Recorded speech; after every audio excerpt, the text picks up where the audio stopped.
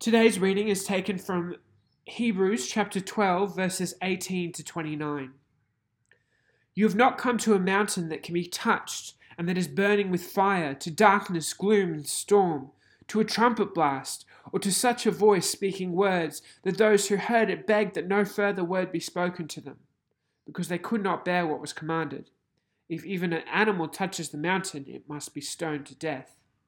The sight was so terrifying that Moses said, I am trembling with fear. But you have come to Mount Zion, to the city of the living God, the heavenly Jerusalem. You have come to thousands upon thousands of angels in joyful assembly, to the church of the firstborn, whose names are written in heaven. You have come to God, the judge of all, to the spirits of the righteous made perfect, to Jesus, the mediator of a new covenant, and to the sprinkled blood that speaks a better word than the blood of Abel. See to it that you do not refuse him who speaks. If they did not escape when they refused him who warned them on earth, how much less will we, if we turn away from him who warns us from heaven? And at that time his voice shook the earth. But now he has promised, once more I will shake not only the earth but also the heavens.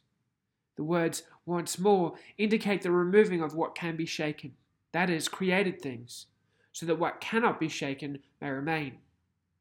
Therefore, since we are receiving a kingdom that cannot be shaken, let us be thankful and so worship God acceptably with reverence and awe, for our God is a consuming fire. Hebrews 12:18 brings us to the foot of what many theologians see as the summit, the high point of the book. You have not come to a mountain that can be touched and that is burning with fire, to darkness, gloom, and storm. It's a pretty exciting way to start a sermon. The first mountain described here sounds like an adventure mountain, fire, gloom, and storm. And if that's not the mountain we've come to, then what's the other mountain like?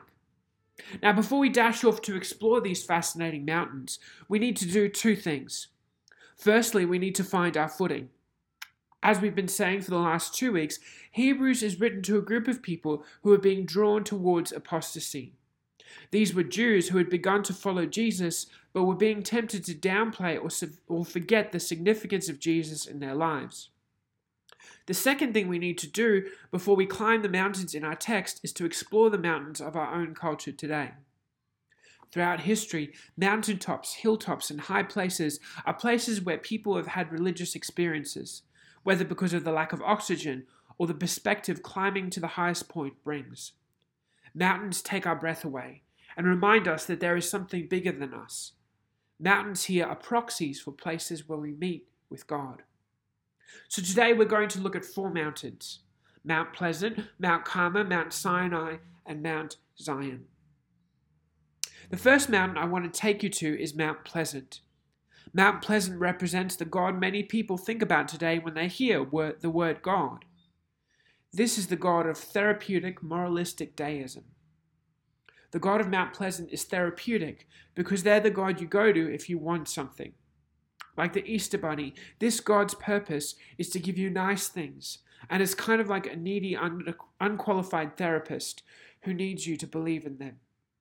This God is moralistic because at the end of the day, this God just wants you to be nice.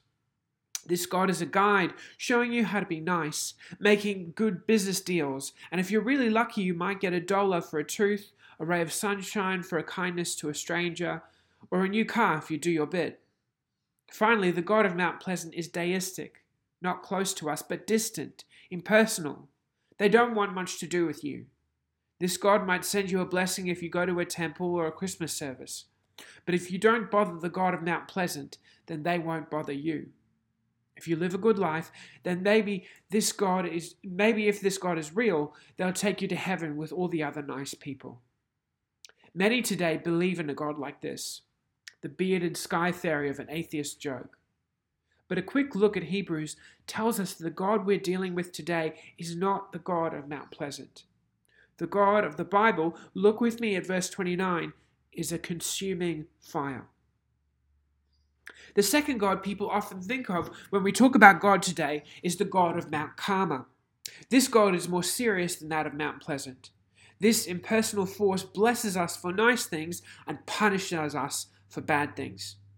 This God really doesn't give us any rules, so we have to make them up for ourselves. So we don't litter, we're kind to people who are like us, and we avoid people who are not like us. And perhaps, if there is anything after death, then we might come back as a squirrel or as a merchant banker. If you're good, then the God of Mount Carmel gives you what you want. And if you're bad, then you might stub your toe or spill your coffee.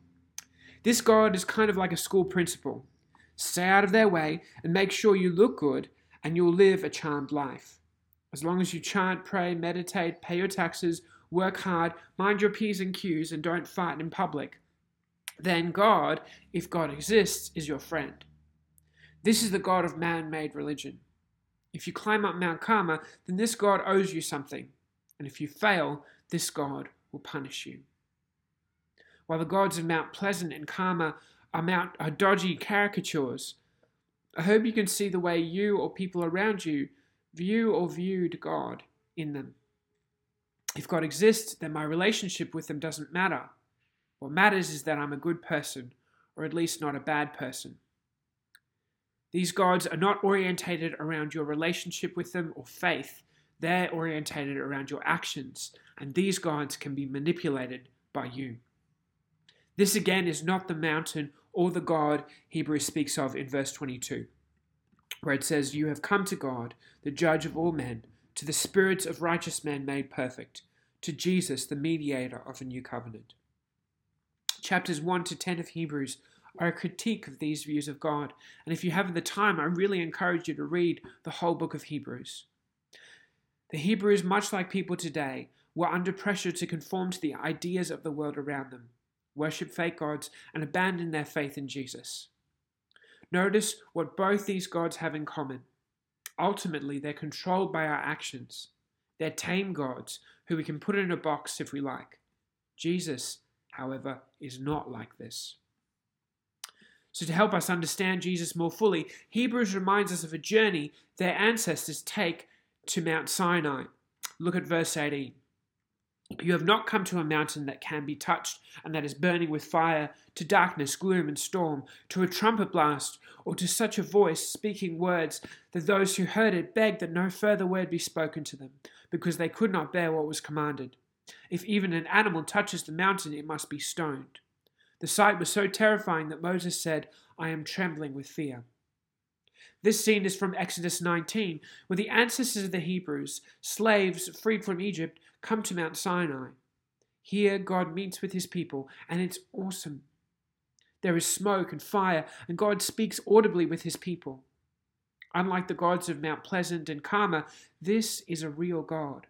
A God who has just triumphed over the fake gods of Egypt, the most powerful nation on earth, and who now is going to speak to his people and tell them how they are to live. God has seen the injustice and the abuse of the Egyptians, and this God cares deeply about justice, righteousness, and true worship. But as awesome as this sight is, it's also terrifying.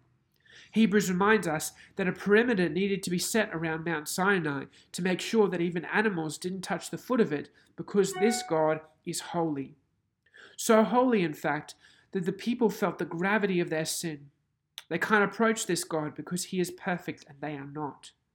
He is good, and in the light of his goodness, the people of Israel recognized that even though they're not as bad as their slave masters in Egypt, they're not good enough to come into God's awesome presence. Even Moses, who met with God, worked miracles by the power of God, and knew God by name, was quaking in his boots. Hebrews tells us that this is the proper response when not just bad people, but all people come before the one true God. You see, the Bible is more honest about us than we are often about ourselves. We're experts at justifying ourselves and making excuses for our sin, but the Bible is more honest about me than I am about myself. Romans 3:23 says, "All have sinned and fallen short of the glory of God." In 1741, Jonathan Edwards preached a sermon that I'd be sacked for if I preached it today. It was called "Sin is in the Hands of an Angry God." Preaching from the book of Amos, he taught the biblical truth that God hates injustice, rebellion, and sin. God is not impressed by our goodness, and while we might spend our lives running away from God or pretending that He doesn't exist, judgment will come to all of us, and all of us will be found wanting. It's a heavy message that only offers a glimmer of hope in the final lines. Edwards preached, "Therefore let everyone that is out of Christ now awake and fly from the wrath to come. The wrath of God Almighty is now undoubtedly hanging over a great part of this congregation. Let everyone fly out of Sodom. Haste and escape for your lives. Look not behind you. Escape to the mountain, lest you be consumed." What is this mountain, you ask? Well, it's Mount Zion. Look at verse 22. "You have come to Mount Zion, to the heavenly Jerusalem, the city of the living God. You have come to thousands upon thousands of angels in joyful assembly, to the church of the firstborn, whose names are written in heaven. You have come to God." Mount Zion first appears in the Bible in 2 Samuel 5:7. On the top of this mountain, there is a city that the Hebrew king David conquers and makes his capital. He calls the city Jerusalem, city of peace. And on one of the pinnacles of Mount Zion, David's son Solomon builds the temple, the place where God would once again meet with his people. When the temple is finished, the Spirit of God fills the temple's tallest structure, the Holy of Holies, where God meets with his people. As the story of the Bible develops, however, you see the idea of Zion being separated from being located in the temple. The priests and religious rulers begin to take advantage of worshippers in the temple, and the prophets begin to speak of Zion not as an earthly city, but as heaven itself, a place where God's rule and reign is untarnished by human sin. Here Hebrews tells us that we have come to the presence of the living God. How have we done this? Through the blood of Jesus. In the Jerusalem temple, the high priest could enter the Holy of Holies after washing himself of sin and then covering himself with the blood of an animal sacrifice. Hebrews tells us that Jesus is our great high priest, who offered the one true sacrifice for sin, and thanks him, and says thanks to him we can approach Zion, God's throne of grace. Verse 24 tells us that Jesus is the mediator of a new covenant, and to the sprinkled blood that speaks a better word than the blood of Abel. Abel was the second son born to Adam and Eve. In the first book of the Bible, Genesis, Abel offers up a blood sacrifice to God, while his brother Cain offers up a fruit platter. God accepts Abel's sacrifice and not Cain's because Cain's heart was not right before God. He was not filled with faith. Cain blames his brother and murders Abel. God comes to Cain and asks him where his brother is, and Cain replies, "Am I my brother's keeper?" God replies, "What have you done? Listen, your brother's blood cries out to me." Whilst the blood of Abel cries out for vengeance and retribution, here it's being compared to the blood of Jesus. Jesus died so that sinners like you and me might come before God coated in the blood of Jesus. His DNA and his goodness covers us so that we need not fear God's vengeance or judgment. Instead, the blood of Jesus is about mercy, forgiveness, and grace. This is why the invitation to climb Mount Zion, to come to God, is so vital today. Those who come to God at Sinai only know part of the story. They realize that God is a God of justice who will judge sin and not tolerate abuse. They hope that God will send someone someday who will mediate for them. The people who first gathered at Sinai thought it might be Moses, but Moses couldn't make his people right with God, no matter how hard he tried. That's why Hebrews is saying that people who know Jesus, people like us, should come to him in prayer and worship. We shouldn't want to go back to the foot of Mount Sinai. Yes, God was at Sinai, but at Sinai, our sin still keeps us from him. Jesus leads us onto Mount Zion. This is why verse 25 says, "See to it that you do not refuse him who speaks. If they did not escape when they refused him who warned them on earth, how much less will we if we turn away from him who warns us from heaven?" At that time his voice shook the earth. But now he has promised, "Once more I will shake not only the earth, but also the heavens." The words "once more" indicate the removing of what can be shaken, that is, created things, so that what cannot be shaken may remain. Friends, God is inviting us all today to hear his word and to come to him right now. He's inviting us to say sorry for our sins and to turn away from them. The Bible shows us that the trials and the things that shake our lives are here to refine us. Like a miner fossicking for gold, shaking water and sand away, God shakes away anything that is worthless, leaving only the purest gold.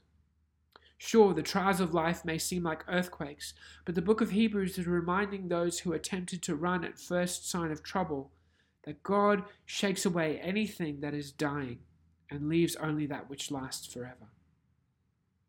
Are you ready for a shake-up? Today in the 10 a.m. service, Hemi is choosing to accept God's invitation to take up his cross and to follow Jesus. Today we'll baptize Hemi and anoint him for service in God's church. Let me encourage you to do the same. We live in a world where there are so many distractions and things competing for our time and energy. But Jesus deserves our best, our everything, our all in all. Verses 28 to 29 say, "Therefore, since we are receiving a kingdom that cannot be shaken, let us be thankful and so worship God acceptably with reverence and awe, for our God is a consuming fire." The proper response to the one true God is a life of thankfulness and awe. Today, you and I are being invited to orientate our lives around the one true God and become representatives of God's kingdom in the here and now, and to enjoy him forevermore. So what are you going to do? Are you going to keep swanning around Mount Pleasant? Do you really want a fake God who needs you in order to exist? Or will you keep climbing Mount Carmel, trying to be the best and finding yourself tumbling down again and again? Will you keep telling yourself that the God question doesn't matter and telling yourself that it'll all be okay because deep down you're a good person? Or will you approach the God of the awesome power of Mount Sinai, knowing that he now reigns from Mount Zion and that his wrath and judgment are consumed by the fire of his love for all who follow Jesus? Are you ready for God to shake up your life and throw off everything holding you back from knowing him, that he will give you more than you could ever lose? Mount Zion is waiting for us to climb. While all other mountains will crumble and fall away, God's mountain is unshakable and is an unshakable mountain. Build your life there and you'll never regret it. Amen.